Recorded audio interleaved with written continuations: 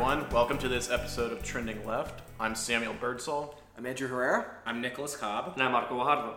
So today we're going to be talking about the elections of the last weekend, which were a godsend and desperately... The blue wave! There's going to be so much winning, it's going to make your head spin, folks. Yep. Okay. He was right. He was right. He was right. So after a year of special election losses and disappointments and overperformances in four or five different states, election night 2017, this past Tuesday, was something of a breath of fresh air, a sigh of relief, that we can all confidently say that the resentment towards Trump and excitement on our side can translate into election victories. So I want to go around the room a little bit and start hearing y'all's consensus on these elections, starting with the Virginia gubernatorial and with the House of Delegates races that we saw. So I think it's pretty nuanced overall. I think what a lot of conservatives have been saying to kind of diminish this is true in some parts, in the sense that some of these victories were in blue states, yes, especially the New Jersey gubernatorial race, and especially since Chris Christie was as unpopular as he was. However, I think we made massive gains in terms of the kind of inclusivity that we saw in candidates that won, transgender candidates, people of color in places where you wouldn't normally see Women of color, refugees, which is great. Like the mayor who won in Montana.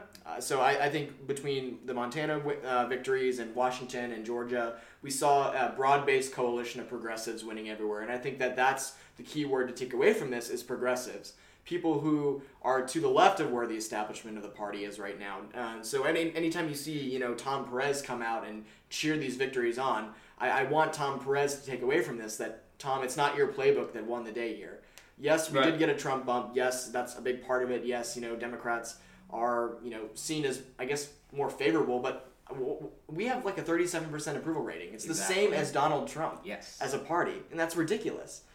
We have to get it out of our head that the old school tactics and old school campaigns are what's going to win the day. If we really want to take back the House and take back the Senate, which all this Doug Jones stuff really, it could be it's a very big possibility. Yeah. We have to campaign on progressive values. Right. Another thing I want to take away from this is that, like you said, it's not...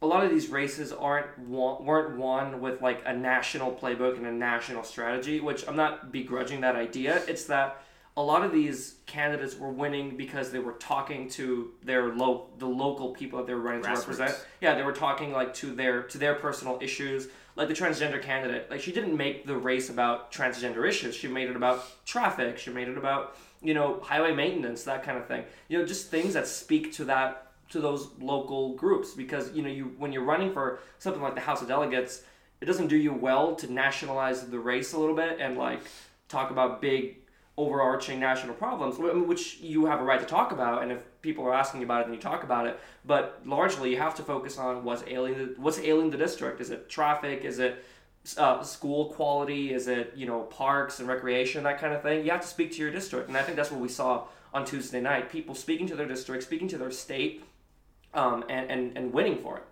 Yeah, and I think that was definitely characterized by a quote she gave after she won. She said, the person who I defeated, I'm not going to call him my enemy. He's my constituent now. Right. So that shows a lot of class. Yeah, there's a lot of class and a little bit of a side swipe, a little shade. Yeah, we enjoy that. Especially since it's the architect of the first bathroom bill, the guy who's like the arch enemy of transgender, community. It's a huge victory. So. Yeah. I mean, there were a lot of poetic victories on Tuesday night. Like the first transgender candidate, Danica Rome, she defeated openly transgender. Yes. She defeated one of the most homophobic politicians in the country. He calls himself Virginia's chief homophobe, and now he's out of office, which is great. The boyfriend of a gun victim defeated a politician that has an A rating from the NRA, and there are other victories like that. A Liberian refugee, I believe. The mayor of Montana. Mayor of which city is that? Montana. I forget. I think it's Helena. I think it's the capital. He's the first African American mayor they've elected. So and against a guy that didn't want to have refugees in the city, and he defeated him, which is great. Again, it's just there was the first Sikh mayor in New Jersey. Yeah, absolutely. He was getting like a campaign against him on the basis of being a terrorist, which is something that the Sikh community has faced a lot ever since 9/11. Like, Right. people think Sikhs are Muslims. No, they're not. Right. But also Muslims are not terrorists. Yeah, Like, That's obviously. the other thing. Yeah, And that's the other thing. There was Yeah. somewhere else. There was like in the first, Minneapolis, yeah, right? first- there was was the first some lesbian city. mayor somewhere. Yeah. something like that, yeah. I want to say that was in Seattle. I Yeah, think that it was in Seattle. Yeah, that was in Seattle. Right. So, again, we're seeing, some of these are progressive places like Seattle and Washington. Some of these are blue states, like we mentioned, and that's what conservatives and Republicans will use to downplay these elections. But when you look at it at a granular level, Yeah. again, we flipped seats that had been voting for their representatives by like 10 to 12 points, and we flipped them with like 8, 10, 12-point margins. Some of them are very close, sure, but we're flipping them nonetheless. Exactly. So you can't take that away from these accomplishments. Yeah, Ralph Northam won in a state that Hillary Clinton won by 5 points, but not only did he meet that margin, he also expanded it to an 8-point margin, and he overperformed the polls as well. And he kind of shut down the pundits that were saying, Ralph Northam is floundering. He's not, he's not going to win or whatever, right? Like, I don't know if y'all saw Morning Joe the day before the election. The entire panel refused to, acknowledge that Ralph Northam had a chance of winning, and then he silenced them. He won by 8 points by a huge margin. Yeah, it's a blue state, but it's becoming bluer, and that's going to be, Virginia's going to be part of the reason the Democrats take back the House in 2018, or just expand on our governorships, expand on our state legislative, the control of the chambers that we have. We came very close to flipping the House of Delegates. I think when the recounts are over, it's going to be that we're going to be one short of flipping the House of Delegates, but that was a GOP supermajority that is gone. Yes. Okay, now they're going to have to compromise with Democrats, and they're going to have to work with us. Not to mention, the state Senate was not as GOP dominant. Right. So Virginia is going to be, at least, it's going to be a better chamber for bipartisanship, which is much better than having it just overwhelmingly conservative. Another reason Virginia was such a huge victory is that it was pretty gerrymandered already. Yeah. So having to surmount such a huge obstacle and come out with such a huge victory is really a momentous occasion. You're right to bring up gerrymandering because is it good for us to stop the Trump agenda? The basically non-existent Trump agenda, of course. But the most important thing for us to do is to really focus on gerrymandering going forward, right? The next census is up after this 2018-2020 primary election. So it's important for us to get control of the House again, because if we don't, then we're going to see nationwide the rut that the Democratic Party currently is in with Republicans is going to be that much worse. Well, hopefully the Supreme Court will decide against... absolutely, yeah.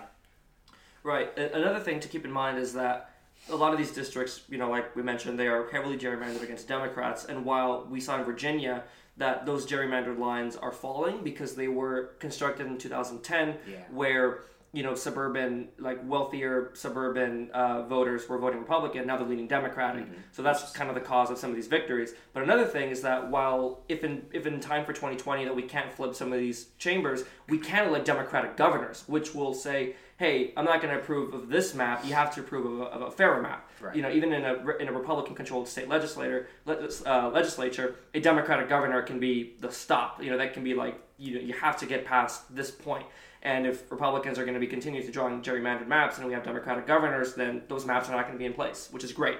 But I saw on a podcast that Republicans drew a lot of these lines because of suburban voters that they thought would be voting more reliably Republican, but we're seeing that they're trending left. If you will. Yeah. They're trending Democratic, and which is great. It's a new base of voters that we're winning over in large and larger margins each election. But we also have to be making sure that we're speaking to rural voters, because Democrats are, we are the party that champions for the working class, even if they don't quite see it yet, or if it's hard, if our message isn't being put out there well enough.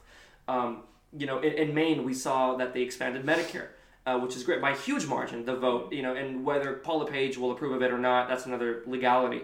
But we're seeing that Medicare and benefits and entitlements can be a bipartisan issue because disproportionately it's poor people, also minorities that benefit from it. It's the most popular policy in the country. Absolutely. So, you are seeing in the state that Trump almost won, Maine, only went for Clinton by about 3 points, that these policies are popular. So we have to be campaigning on those policies and making sure that we're speaking to every voter. But at the moment, if we're talking about gerrymandered lines and if people are still going to be voting one way or the other, it's great to have an expanding base of voters in areas that Republicans thought they used to be able to count on. I mean, I think this is a huge victory for everyone who considers themselves a progressive. I mean, this was the one thing that we needed right now. Mm-hmm. You know, we had the enthusiasm initially from Trump's election kind of dying down. You know, the marches have stopped. The protests, for the most part, have stopped. We've kind of gotten into this rut where, as progressives, every day we look on the news, we go on Facebook, and we just see more and more regulations being put through. We see things like that judge who was just confirmed by the Senate, who's literally never tried a case in his life. Right. Just more examples of crony capitalism, vastly underqualified people staffing the government, parts of the government, like the State Department, continuously being Understaffed, yeah. We see, our orange fascist Cheeto president going, going overseas to places where we have sensitive histories with, like Da Nang, like Vietnam, like John McCain was tweeting about, refusing to mention human rights violations, refusing to bring up topics like TPP and things like that, refusing to have the knowledge and the scope to discuss these things and to involve the U.S. in them in world affairs. Right. We saw also him saying that he trusts Putin on election interference more than he trusts our intelligence agencies, FBI, right. NSA, Department of Justice. It's ridiculous. And so what we needed now more than ever was this victory to show that, yes, everyone, we're on the anti-Trump train, right? Not just within the party, but outside of it as well. It's that crossover. But I think we also have to square this with some stuff that, due to a lack of episode this past week, we didn't get to talk about, which was the shakeup at the DNC. Yeah. Right? Tom Perez ousting a ton of we did talk about it, but the audio file got corrupted. Yeah, but I mean, the stuff we were talking about was the idea that we had a betrayal at the innermost levels of the party, in which case Tom Perez and the people around him said that they were going to bring in the progressive wing of the party more so now than ever, make it an inclusive party, one that really embraced grassroots progressivism. And as soon as they had the opportunity, they gutted it. Right. So, I mean, how do you guys feel that squares up with what we're seeing now? What do you think the party's next step has to be, as far as like making sure that the victories we got to this past weekend are not wasted going forward?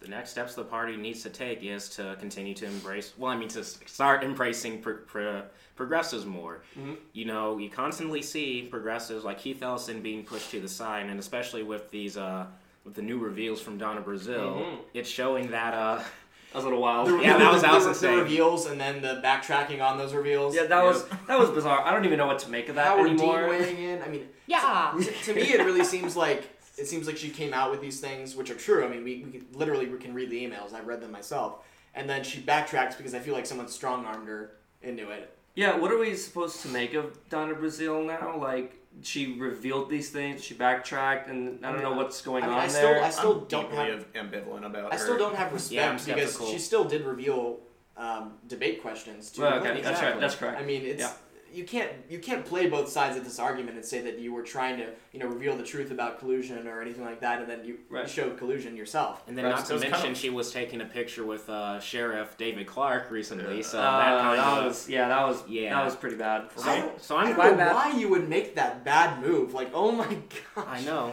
You already already have this new information about what was happening in the DNC, but I'm very skeptical about. You're already in hot water with pretty much 50 to 55% of the Democratic Party, and then you take a picture with one of the most hated Republicans in the country. I mean, come on, Isn't he a Democrat? Oh, that's true. No, that's true. Quote unquote Democrat. Sheriff Clark runs as a Democrat. Yeah. I don't even want to talk about that. Big Ten party. Right? No.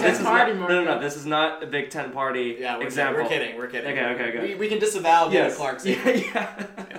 The main thing is, like, the progressives have proven that they can win now. Yeah, yes, absolutely. Massive numbers. And that's what we've been saying all along, Well, I mean, but now there's the proof, which frankly didn't need to be proved, but still. And now the DNC just needs to provide the proper funding to these people, which they've been avoiding doing for past year plus. Hey, speaking of providing proper funding, let's talk about how all these elections will affect the Texas race in 2018. Yeah, that's a great. Or the resignations. That's a great segue into just talking about the midterms in general. We can get really frustrated at the DNC, and we are. Yes. But the fact of the matter is also, the candidates that are running down ballot, like again, we see in our own city, we have phenomenal candidates running for congressional seats. I mean, we all know and love Chris Perry. He had nothing to do with helping Hillary Clinton win the nomination last year. He had absolutely nothing to do with that. There are down ballot candidates that are doing great work for the Democratic Party, that are working to reform from the inside at the county level, at the state level, at the precinct level, and they are running for seats because they actually care to represent us. They had nothing to do with Hillary Clinton last year. So we have to be making sure that we're holding those accountable that deserve to be held accountable. But we're also supporting great candidates that are running to fix the Democratic Party brand. And there are others too, like Beto O'Rourke is running. Yeah, no, absolutely. And there are great Senate candidates popping up in like Arizona and in Ohio or whatever you want. And we have to make sure that, again, like we hold the feet to the fire, people like Tom Perez and Donna Brazile, but we need to be making sure that we have our priorities straight and are voting for candidates that will benefit us, if they're elected. Yeah, as far as Texas goes, just going back to the last weekend's election, the passage of Prop 4 is going to be a really significant problem. Like, as a Texan, I'm like very happy for how well everything went in other states. Yeah. But here, that's going to lead to essentially a direct attack on judicial review, which seems to me like it's unconstitutional, even if it's now technically a part of our Texan Constitution. Well, I've heard murmurings that it might go to court. Yeah, so it freaking better. Yeah. But if it still provides an avenue, if it doesn't get struck down for huge attacks on, for example, abortion clinics, it doesn't take long to do permanent damage to these kinds of institutions, and 45 days is more than enough. Right. So, and that's why we need to make the games, statewide in Texas. Whether we're talking about at the very top of the ticket, we have Mike Collier, who's a great candidate running for lieutenant governor. Right. Obviously, the Texas governor's race is kind of up in the air. I'm excited just at the fact that there's 5 to 7 people in the Democratic primary. I mean, a lot of them are not well-known figures, but we have people that are running. That's the good thing. If we can get party support behind them, really get their message out there, I'm sure we can find a really great progressive candidate to all rally behind. Right. Obviously, we already mentioned Beto being a great way to kind of bring out the turnout for the midterms. I think he was literally just quoted the other day when he was in Katy for a town hall. He was called the JFK of Texas, which I think is so true. I agree. He consistently gets those articles calling him, Kennedy-esque, and I mean when you see him, when you meet him, when you see him at an event, like you really get that. Mm-hmm. Yeah, he's fantastic. Yeah. But like Kim Olson running for ag commissioner. Yeah. We have a ton of people stepping up, like you were saying, running for congressional districts. Right. And I mean, we have. I know these guys aren't necessarily a huge fan of Justice Democrats or brand new Congress, but I love what those organizations are doing as far as the primary process goes here in Texas. I think Rick Trevino and TX23 is really great. I love Lindsey Fagan, who's running. Like you mentioned, Chris Perry, I think he's really good. Derek Crow, Elliot McFadden's also really good. We have tons of great congressional candidates running to really make a difference. Yeah, we're really building our bench here in Texas, which is something that we desperately need. That's like this is ground zero the Texas for House level too. I mean, we heard a few weeks back from our state representative Gina Hinojosa mentioning that there is a possibility that in 1 to 2 election cycles, the Democrats could at least reach somewhat close to half of the House chamber in Texas, which is fantastic. Which would be, again, what we saw in Virginia, which is important because right now they have, I don't know if it's a supermajority or a near supermajority, and that's basically catastrophic for a state, right? When you have a GOP supermajority, they can override, even if there's a Democratic governor, they can override vetoes, they can, institute like massive regulatory repeal, which destroys the environment, destroys women's health, destroys, destroys progress. It destroys accountability for police, destroys progress, exactly. So it's really important that, yes, we get people in governors' mansions that will, veto awful legislation and force, at least bipartisanship. That way things can be less terrible, but also flipping state houses to make sure that, hey, there are Democrats running the place and they're going to make sure that, we don't have a lot of these awful some of this awful legislation moving forward. Again, like you mentioned Gina Hinojosa, and also I forgot who came to a UDEM's meeting a couple weeks ago. Eddie Rodriguez. Eddie Rodriguez. Yeah, both of them saying that like this legislative session was like the worst they had seen in years in terms of like how the order went, like the regular order went down, and like how the special session was initiated, and like the legislative priorities that were being prioritized, if you will. It's just a total disaster. like nothing short So we of have- catastrophe. So we have the Tea Party wing controlling a lot of the Texas Senate's influence through, through Dan Patrick, the lieutenant governor. Then we have also, people like Briscoe Cain and Jonathan Stickland in the House, Right. kind of, throwing in all of these disgusting amendments to bills during, the final day of the session, right before Sindai, trying to get, all these little like transportation bills and stuff like that, and they just it's these disgusting like exclusionary amendments or like Right. disgusting stuff related to women's health, like trying to limit access to abortion and stuff like that, Mm-hmm. like in bills where it doesn't belong. It's just this awful influence that hopefully we see gone after this progressive wave, right? Yeah, no, hopefully, or at the very least, tempered by a Democratic governor or shortened.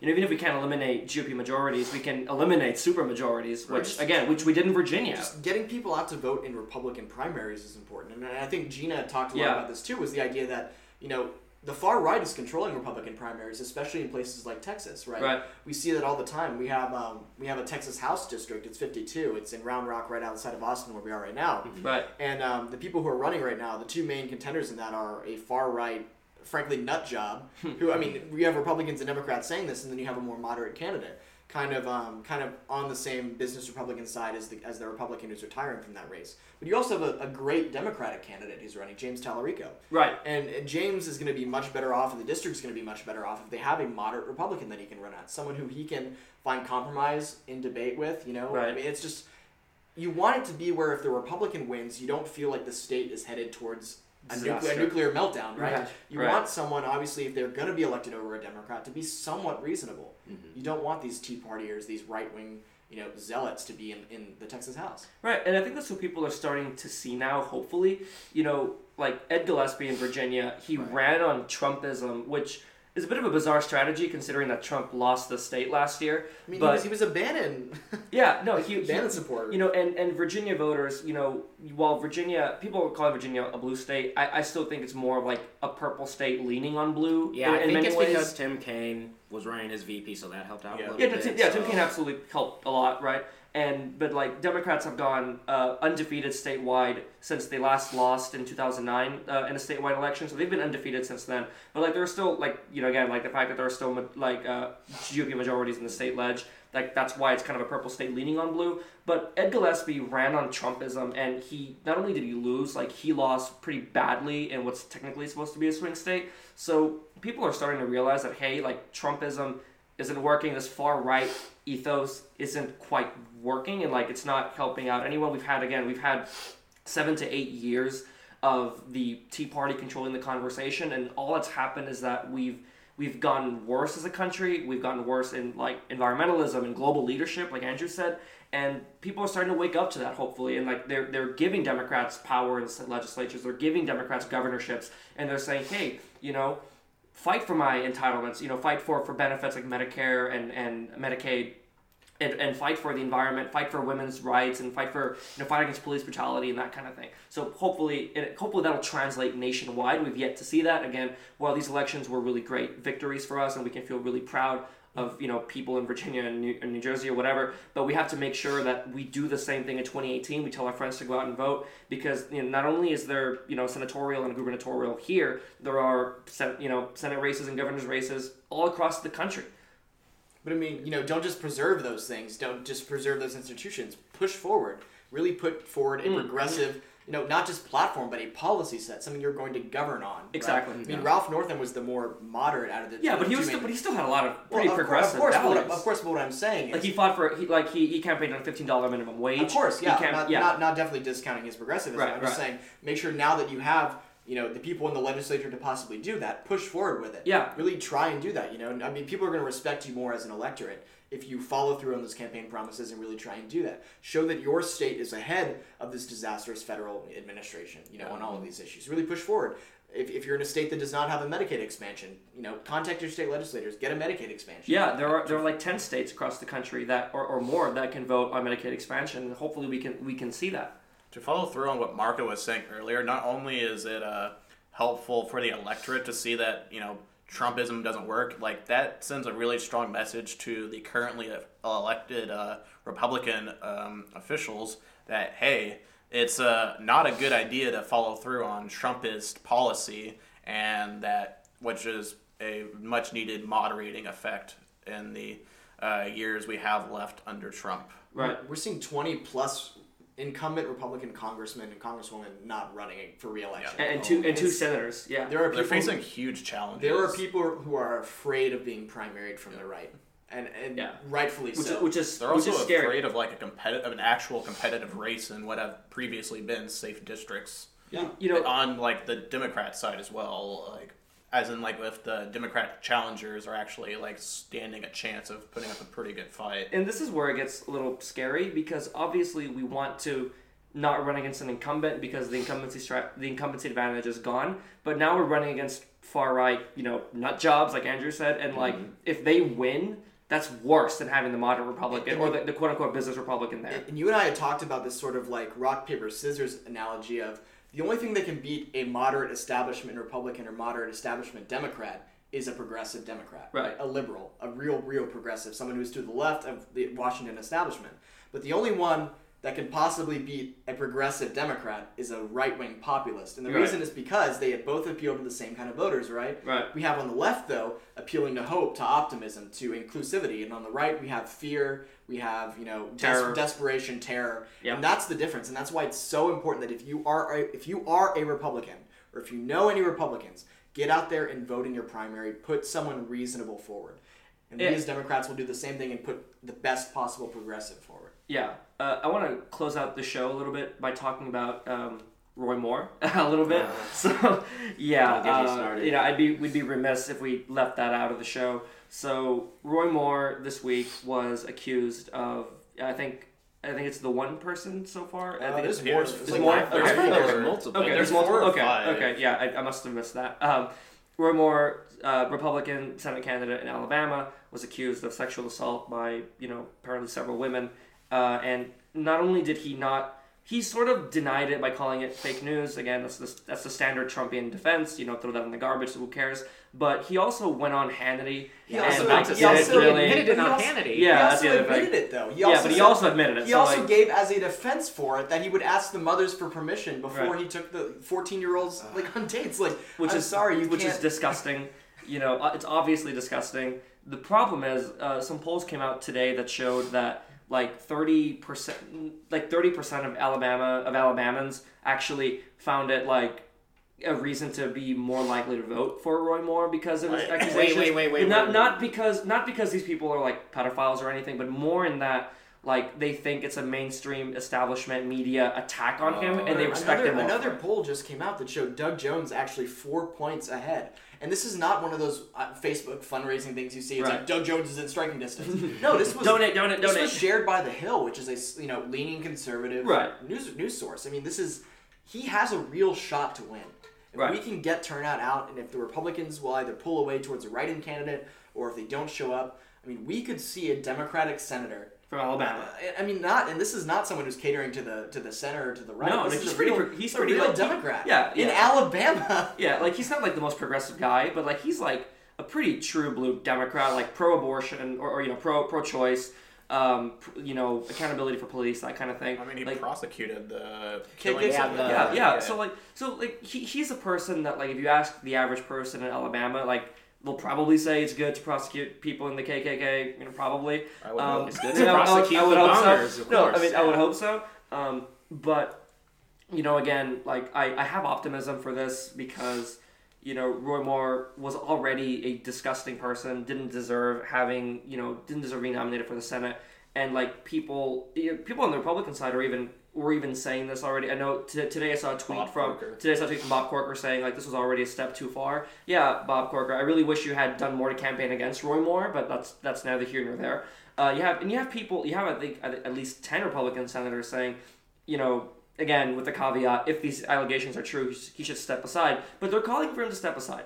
And the thing is, I don't know what the legalities are for removing a Senate candidate. So he can't. He's Imagine not if allowed they'd to done pull, that for Trump. He's not allowed to pull out within like 72 days of the election. And it's like a that's month where we're away. at. Yeah. But what he can do is just like he can disavow himself from the race basically, and any votes that are like he'll be on the ballot, but any votes that go towards him just won't count. Okay. And so at that point, they have no choice. I don't but think it's to, gonna happen. They have no choice but to submit a write-in candidate, and Right. obviously that's extremely difficult to do. I mean, and you see on Twitter all the time, like Republicans would rather vote for a write-in or like find some way to find some new Republican than vote for a guy like Doug Jones, who is, you know, a good guy, honest, admirable, did a lot of great work, you know, again, prosecuting, you know, pretty much prosecuting terrorists in Alabama. Like they'd rather find some other swamp monster than vote for a good, honest guy like Doug Jones, which is, again, emblematic of how far we have to go in a state like Alabama. But, you know, this is encouraging, and we see polls, like Andrew said, coming out that show either Doug Jones ahead slightly or behind slightly, which is absolutely huge in a state like Alabama, which is probably the toughest state in the country for Democrats. Even Mississippi's easier for Democrats in Alabama. So we have to be working towards that. Then I feel this whole issue with Roy Moore kind of goes into this whole issue with sexual assault we've been seeing lately. Yeah. Because and there's like Harvey Weinstein, Kevin Spacey, et cetera. Right.